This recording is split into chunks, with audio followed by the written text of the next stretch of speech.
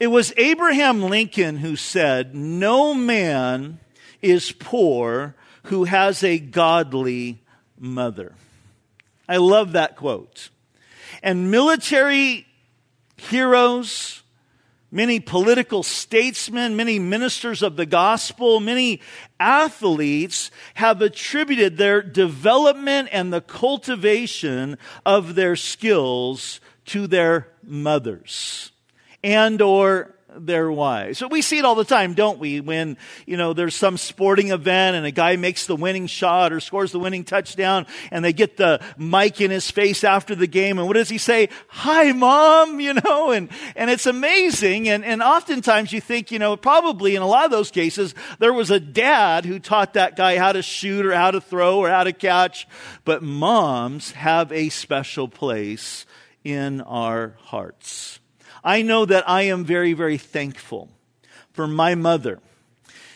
And I'm thankful for just the role that she has played in my life and really making me being a part of who God has made me to be. I'm just thankful for her faithfulness. I'm thankful for her counsel. Thankful for the cheerleader that she has always been to me. And thankful for just the faithful example and servant she has been, really a godly example to our entire family. And I'm also thankful that my wife has been that for myself and all of my kids. But I'm also very, very thankful as a pastor for all of you moms and you ladies who are a part of our church family, because we are so blessed by you. I've often said this, that I think the ladies in this church make up the heartbeat of our fellowship. And I know that I'm not speaking only for myself when I say that we are blessed, ladies, because you are a part of this church family. And this church family would not be really what it is without your touch and your grace and your love and all of your gifts. So can we give it up one more time for all the ladies here?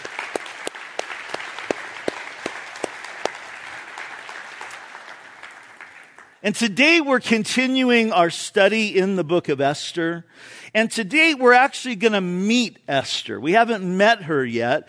And we're going to see in this text 4 things about Esther that are examples for all of us, but especially to you ladies who are maybe looking for a role model, someone to look to, a woman to look up to. And these are 4 traits that are worth noting and worth emulating and worth praying into our lives. But before we get there, we have some setup work to do before we get to those points today. And so chapter 2, if you notice, it begins this way: after these things. And we have to pause there and ask the question, after what things?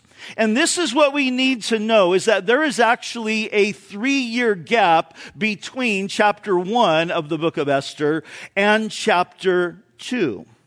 And we remember, if you look back in chapter 1, verse 3, it tells us that the banquet that was happening and going on was taking place in the 3rd year of King Ahasuerus' reign. And then in chapter 2, verse 16, it tells us the events here in chapter 2 actually take place in the 7th year and the 10th month of his reign. And there is a year gap between verse 1 and verse 16 of chapter 2. So there is really over a 3-year gap between chapter 1 and chapter 2. And if you haven't been with us, quick recap on chapter 1. This king, who was very, very arrogant guy, throws this party for 6 months, a 6-month banquet where he invites all of the important people in his kingdom, all 127 provinces, to Shushan the citadel, where he's living there in Persia, where his palace is,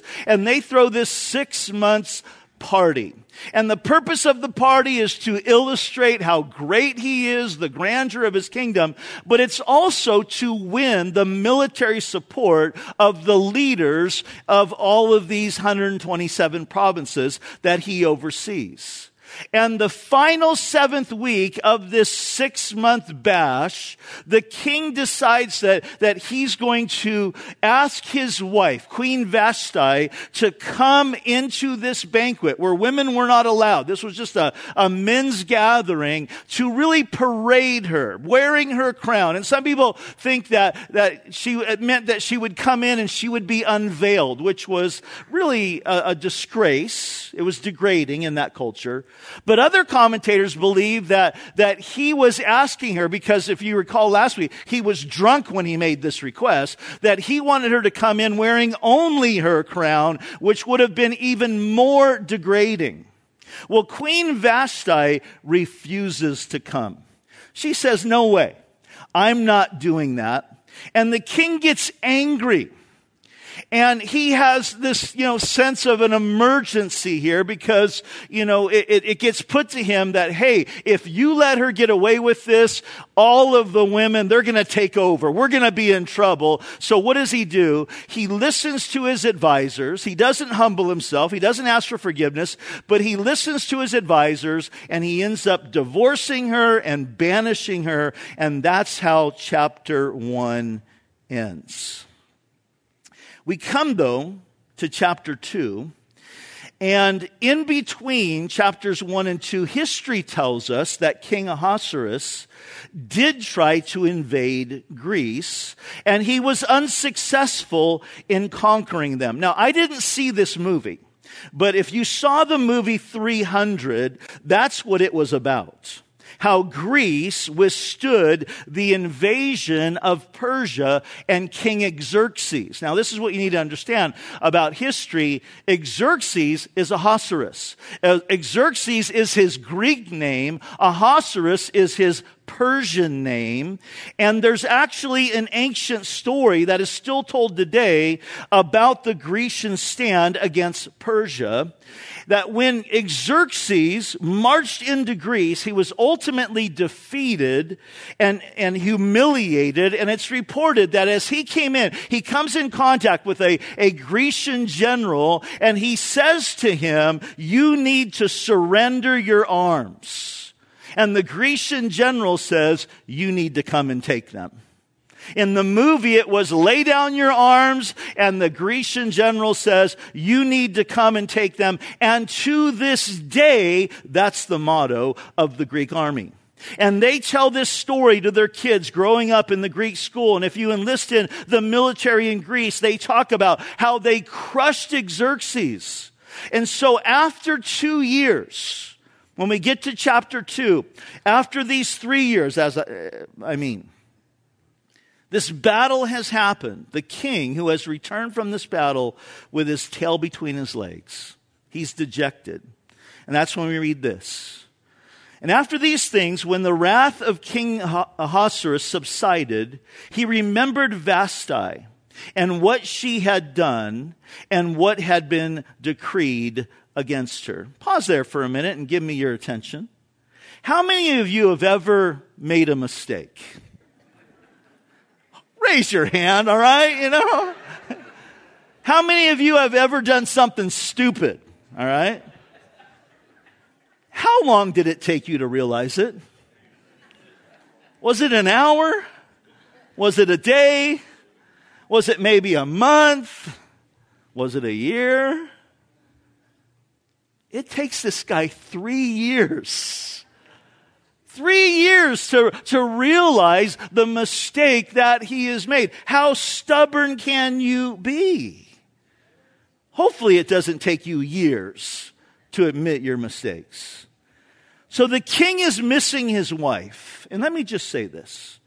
When you are lonely, when you're depressed, when you're discouraged, you are in a vulnerable state.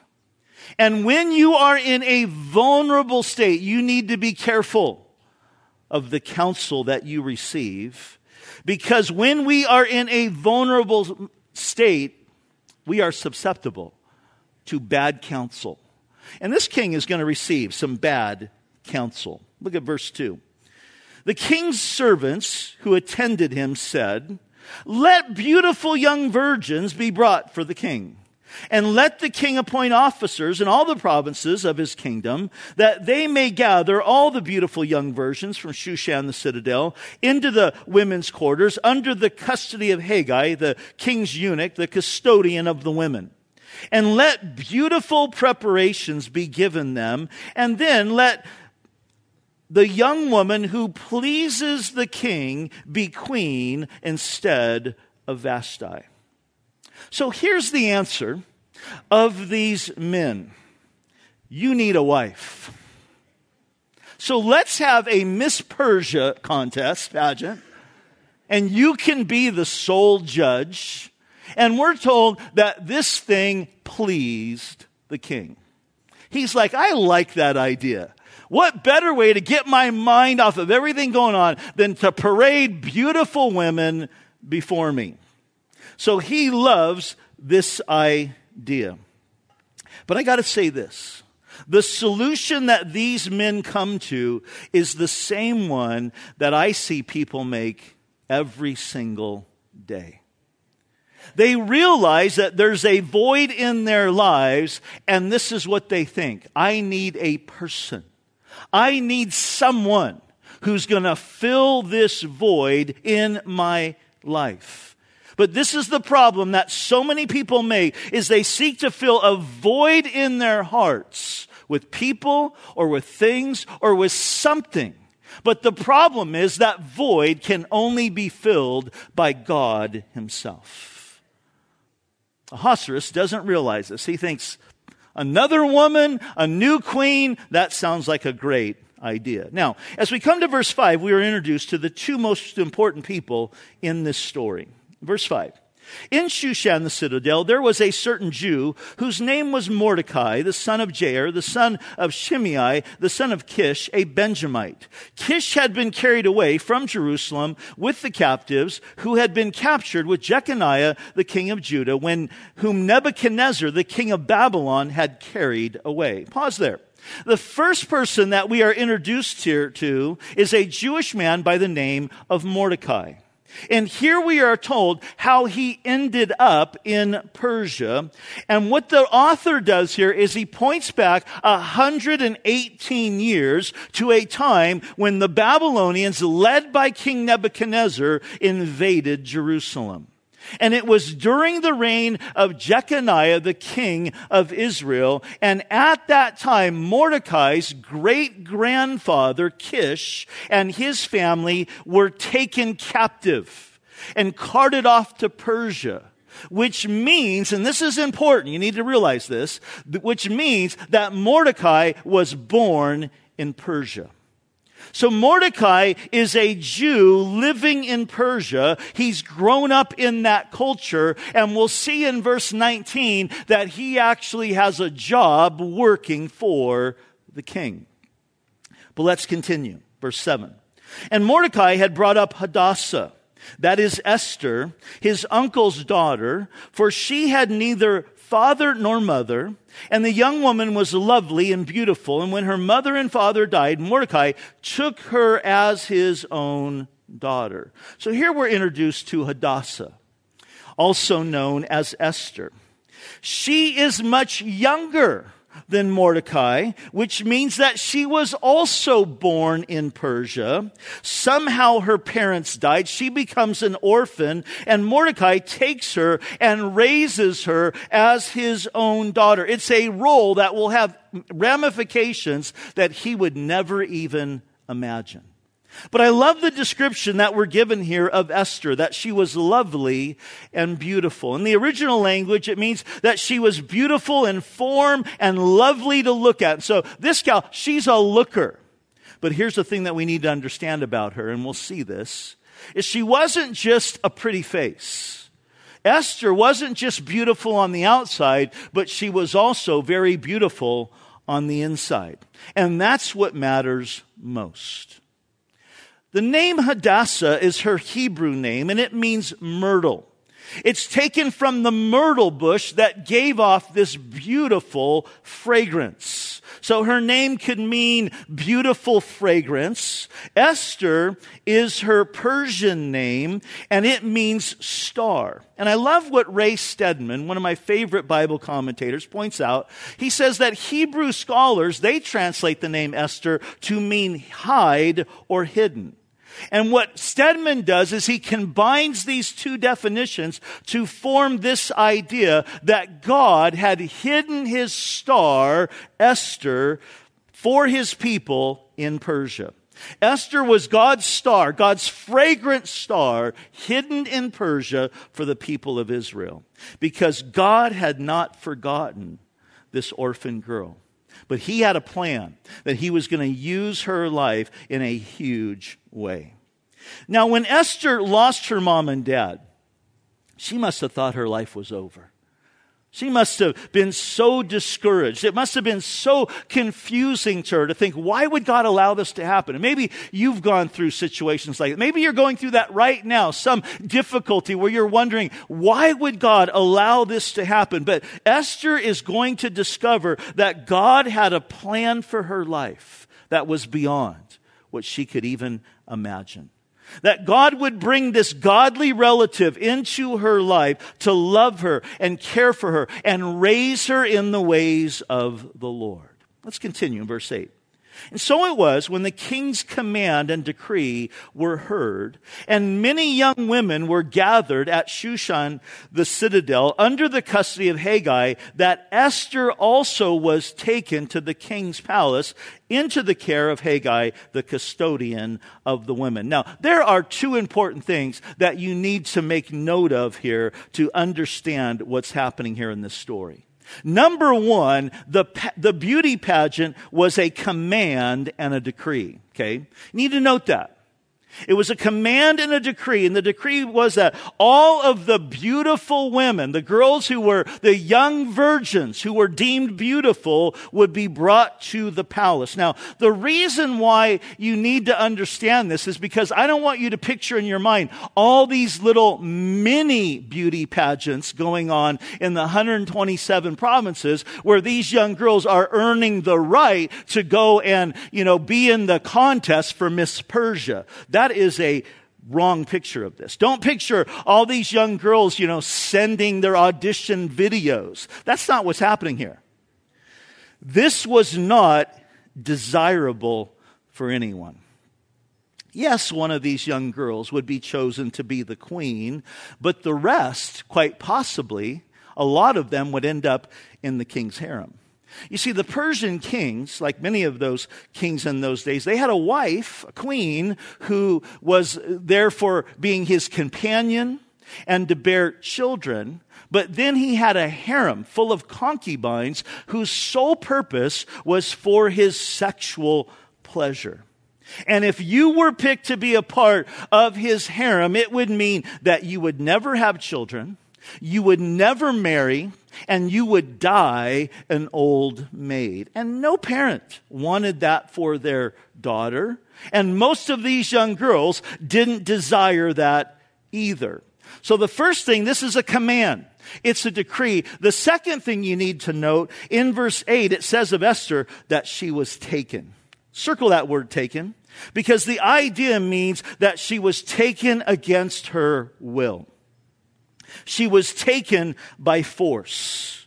That she was a reluctant participant in this whole thing. And again, I think some Bible commentators try to ignore this, and they try to romanticize this story, thinking of it sort of like a fairy tale, like Cinderella, where Mordecai and Esther are conspiring together in a way that they can advance Esther in a worldly fashion, that she can use her good looks to get ahead. That is not what is happening here at all.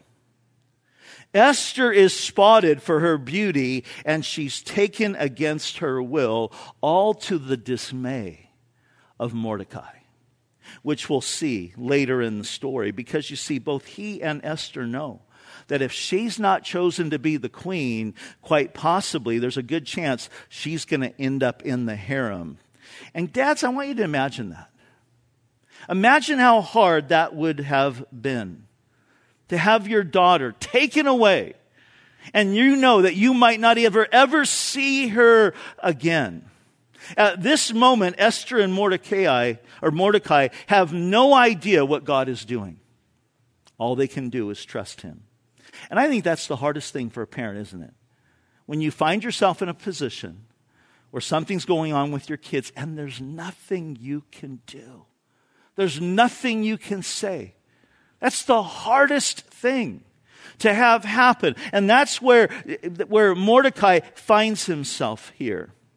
Now, I want to address at this point another error that many good Bible teachers make in interpreting the story of Esther.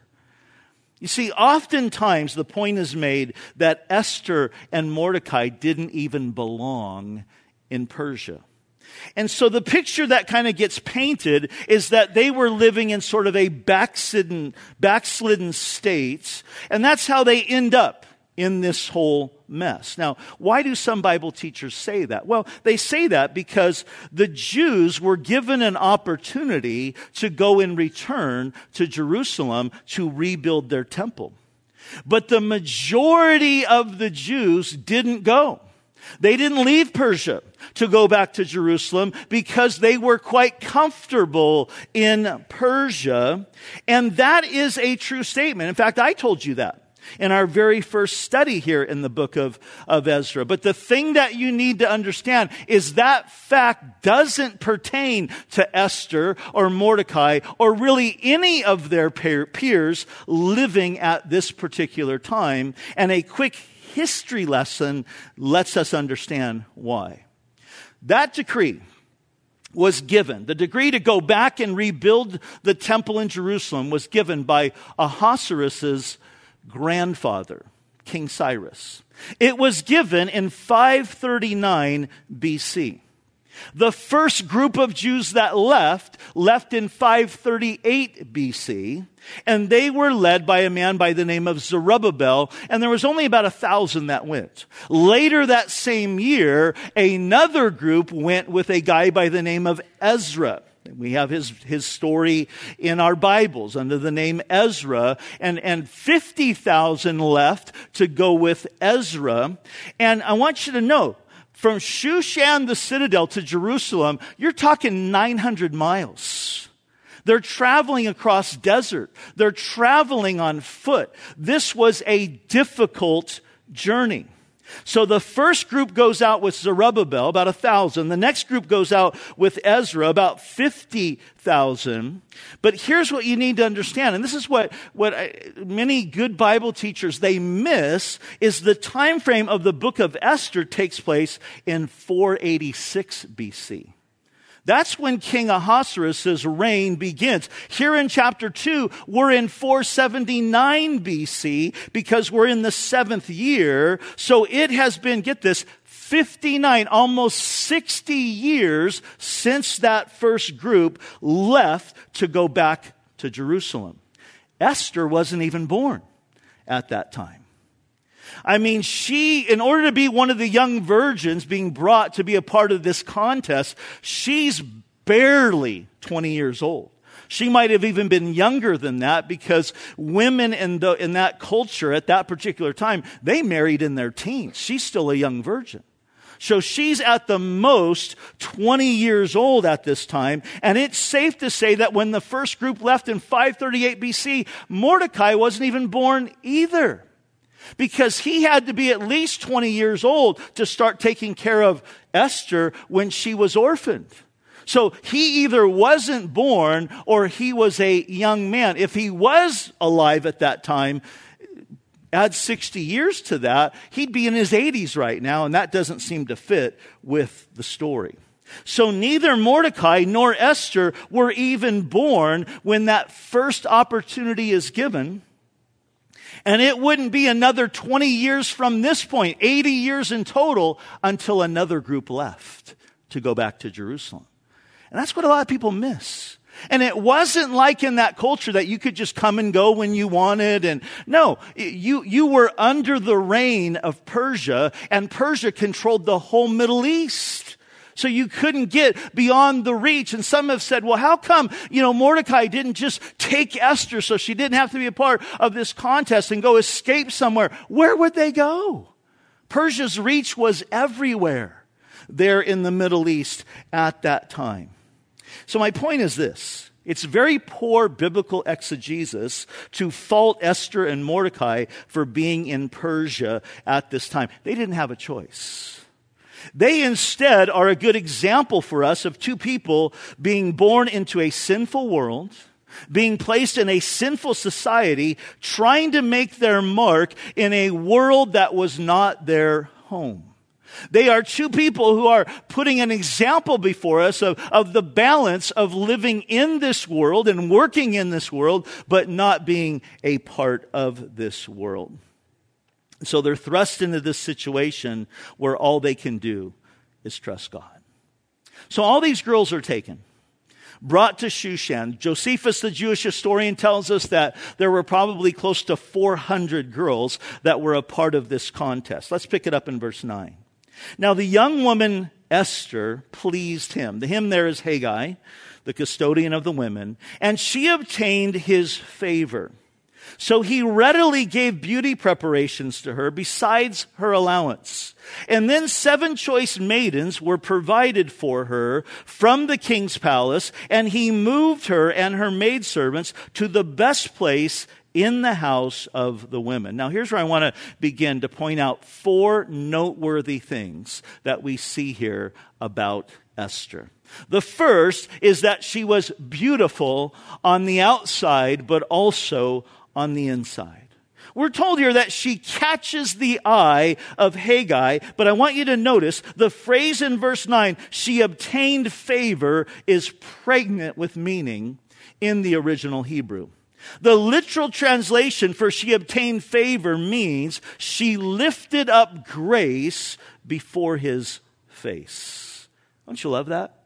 She lifted up grace before his face. There was something about her, in other words, that was so different. Her countenance was grace magnified. And it's interesting that this description is used of Esther 3 times in this chapter. It's used first here in verse 9 in regards to Haggai. It's used again in verse 15 in regards to anyone who came in contact with Esther, that she found grace. She lifted up grace before their eyes. And it was used in verse 17 of the king himself. In other words, there was an inner beauty in Esther that everyone noticed.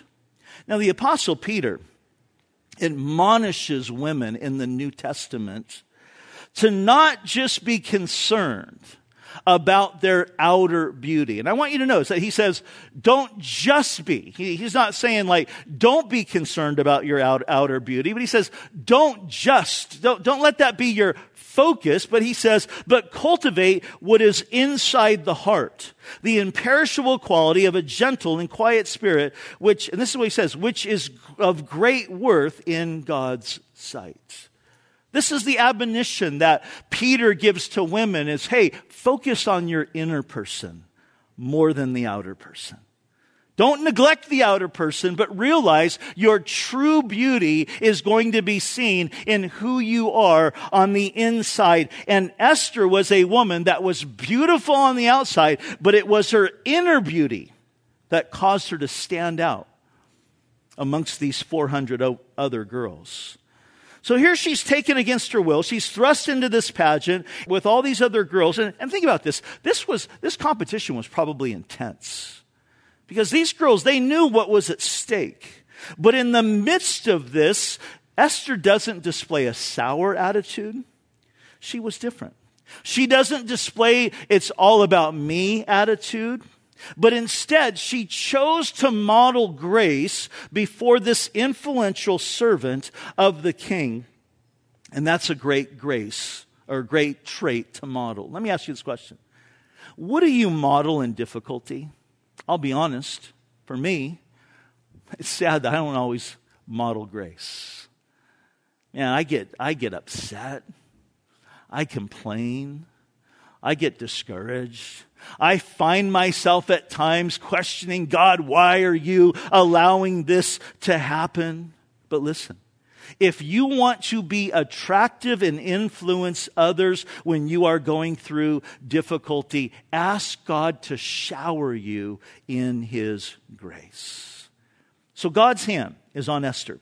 She modeled grace, and Haggai starts to give her special attention. And I think it's obvious that God is working at this point in the story. He's given her favor in the eyes of the custodian of the women, and he starts giving her extra spa treatments and the choice maidens to help her and the best of the best and trainers and beauticians, and he moves her into the best place in the house. And from a human perspective, I think some people would say, hey, that's not fair. No wonder Esther won. No wonder. I mean, she's getting all this special treatment. But I think that's the wrong way that we need to look at this. What we need to see is that this is God coming alongside this young girl that is scared. And this is God's way of reminding her, I'm with you. I'm with you. I'm in this. I haven't forsaken you. When everything around us, because God does that same thing in our own lives, and when everything around us is seemingly falling apart and it's filled with uncertainty, God has His ways of reminding us, I'm with you. You're not in this alone. I am here. I know in my life there's been times I've been really, really down. I've been really, really discouraged. And I'll get a text from somebody that's a word of encouragement, or I'll get an email, or I'll get a phone call. And God will use that to say, hey, Rob, I'm with you. You know, sometimes when you've pastored a church for a long time, it's been said that churches can get what they call voice fatigue. That happens when you're listening to somebody week in, week out, sometimes here it's twice a week if you come on Wednesdays. And this is probably about 10 years ago. I was going through a time where I was thinking, I just was feeling like I wasn't connecting with our church family. And it might have been in my head, but it was kind of what I was, feeling. I feel like, man, they have voice fatigue. They're tired of listening to me. And some of you are thinking, yeah, we were. And it was at that time that I literally started to pray and I started to wonder. It's like, Lord, am I done here? And it was at that time that there was a couple other kind of prominent churches that had reached out to me because their pastors were moving on, and they were asking, if I would, consider kind of putting my name in the ring to be their pastor, so to speak. And so I'm praying through all of that, and on one particular Sunday morning, there was a woman visiting here from Texas, of all places. Never met her. And after the message, she came up to me and said, God told me to tell you this. He's not done with you here. Isn't that crazy? It was God's way of just saying, hey, but God does that. And I think everything that's happening right now with Esther was God's way of saying, hey, I'm with you. I've got you. The second thing I want you to note here is that Esther was teachable. Look at verse 10. It says, Esther had not revealed her people or her family. The idea here is that she's Jewish, for Mordecai had charged her not to reveal it. Now again, some Bible commentators take this too far, suggesting that Mordecai is being secretive here. That he isn't practicing Judaism and he's keeping his race and his religion a secret. And again, that is not the case because it's not consistent with the story, because we're going to see in chapter 3 that there comes this moment when this guy by the name of Haman wants everyone to bow down to him, and Mordecai's like, no, I'm not bowing down to you. And it becomes known, very known, that the reason is because he was Jewish, and Haman, this is a big part of the story, sets out to annihilate not just Mordecai, but all the Jews in the whole kingdom. So Mordecai is not being ashamed of who he is here, but he's being protective and wise. He doesn't want these other girls to lash out at Esther simply because she is Jewish. He's looking out for this girl. that he raised as his own daughter. And he doesn't want her to unnecessarily put herself in harm's way. So he asks her here to show some verbal restraint. And Esther, because she's teachable, great trait, wisely listens to him, showing that she has this teachable spirit. But notice what it says in verse 11. And every day Mordecai paced in front of the court of the women's quarters to learn of Esther's welfare and what was happening to her. This is so precious. He's worried. He's concerned. He's pacing. I would be him. I would be there, every day pacing, just thinking like, what can I do? Lord, please help. And that's what he's doing here. Notice verse 12. It says, each young woman's turn came to go to the king Ahasuerus after she had completed, this is kind of crazy, 12 months of preparation. 12 months to get an audience with the king.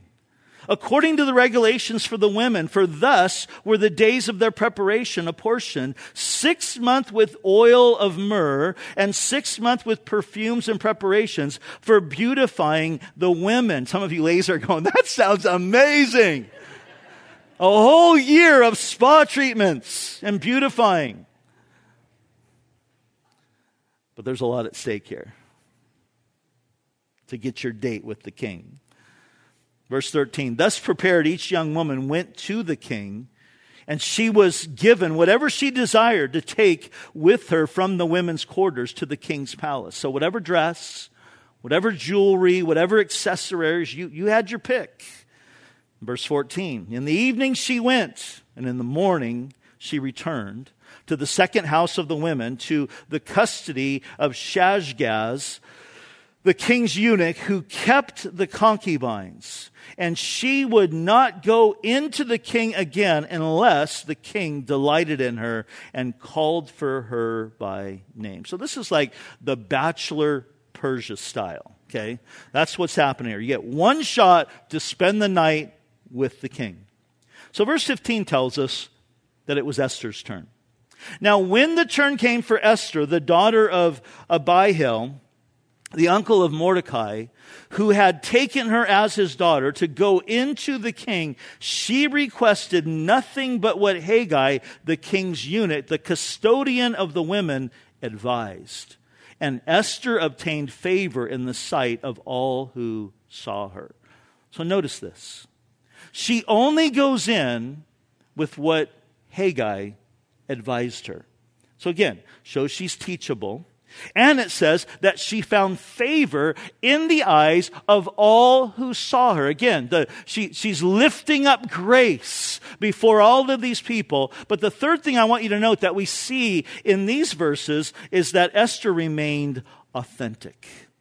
She requested nothing but what Hegai, the king's eunuch, the custodian of the women, advised her. The idea in that is she doesn't overdo it. She doesn't overdo it. She wasn't going to be someone that she wasn't. It was Chuck Swindoll who said this: being a person of integrity doesn't mean being perfect. It means being authentic. And authenticity is such an appealing quality in people. I hate it when I see somebody who's trying to be something that they're not, or be somebody whom they're not, in order for them to be liked by other people. Can I encourage you? All of you here, but especially, because I think sometimes this is a trap that gets put on women. Can I just encourage all of you ladies here, be yourself. Be who you are. Be who God has made you. Quit trying to impress others with your appearance or your spirituality or with your wealth or with your status. It was Warren Wiersbe who said this: life is full of imitations, which is why today's culture needs genuine, transparent people of God. People of purpose, not perfection. I love this about Esther, that Esther remained true to herself. And I think this is another great attractive quality. It's one of the things that really attracted me to my wife when I first met her. When I first met my wife, it was up at the camp there at Twin Peaks. She was at Bible college. Now, I grew up in Orange County, okay? If you're familiar with Orange County, I mean, there's a lot of flash that happens in Orange County. I think there's a lot of people in Orange County that are trying to put on airs of being something that they're not. I think it kind of is part of that culture there. It's one of the things I love about where we live, and I've always loved about this area, and I've really always loved about this church, is that I think, this area is much more down to earth. But when I first met my wife, she was from Oregon, and, she's up on the mountain, and she's, wearing flannels and overalls. Before it was cool. I mean, she's like this country bumpkin. She could just care less about what others were thinking about her. And I was attracted to that. I was like, man, who is this girl? She seems so different. And I was so attracted to Jesus in her. And I love that she just continues to be that way today. But oftentimes I see many men and women trying to be something that God hasn't called them to be. And can I just encourage you, be yourself. Don't let others try to put you in a box of what a Christian or a Christian woman is supposed to be. Be authentic. Be who the Lord has made you. Be content with your calling. Be content with where He has placed you. Be content with the doors that He's opened up to you. And for all you husbands here, can I just encourage you in this? Support your wife in who God has made her to be. Don't pressure her to be something that she's not. Peter says that we as husbands need to dwell with our wives in understanding. And part of what that means is that we need to understand and come to discover how she has been wired and how she has been gifted and support that.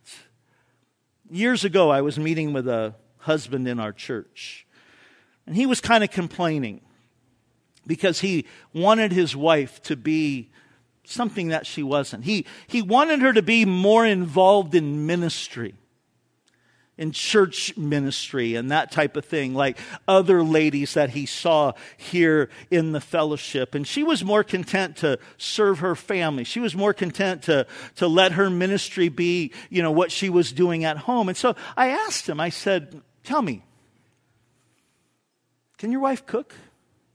He said, yeah, she's a great cook. Amazing cook. In fact, every day she gets up early and she makes me lunch and she makes our kids lunch. She's incredible as a cook. And I asked him, I said, okay, that's great. I said, how about it? What's she like as a mom? She's a great mom. She's so devoted to our kids and so involved with our kids. And I said, what about, how is she at keeping the house? Oh, she's incredible. I don't have to worry about anything. How is she as a wife? Oh, she's a great wife. I feel so supported by her, and she's interested in our sex life. I mean, she's just great. And after, about 20 minutes of hearing him go on, I said, you know what, bro, I just want to tell you, there's a lot of guys in this church that would love to be married to your wife.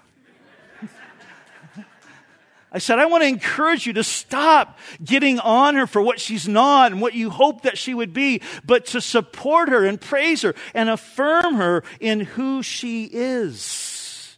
Compliment her in her authenticity. Esther remained authentic. Let's continue here, verse 16. So Esther was taken to King Ahasuerus into his royal palace in the 10th month, which is in the month of Tebeth, in the 7th year of his reign. So Esther gets her turn here. Notice verse 17. And the king loved Esther more than all the other women, and she obtained grace and favor in his sight more than all the virgins. So he set the royal crown upon her head and made her queen instead of Vashti. She obtained grace and favor.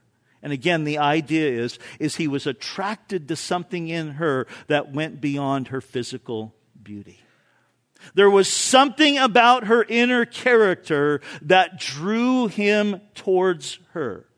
And as the story goes on, we're going to see he literally falls in love with her. He's going to give her privileges that no other queen or woman would have in that culture. And in the midst of all this, we see how God is working behind the scenes to orchestrate events for a greater good. He's putting his star, Esther, in this place so that she can have this opportunity to shine at the right time. And we'll get into that next week. But look at verse 18. Then the king made a great feast, the feast of Esther, for all of his officials and servants. So he puts on this feast, and she's the guest of honor. And he proclaimed a holiday in the provinces and gave gifts according to the generosity of the king. And when virgins were gathered together a second time, this is so more girls from the harem, Mordecai sat within the king's gate. Now this is why scholars believe that he worked for the king, because in the ancient Orient, the gates of the city were the place where commercial and judicial and civil matters happened. So Mordecai's presence there in the gates seems to support the premise that he held a position of a counselor, if you would, in the king's system there.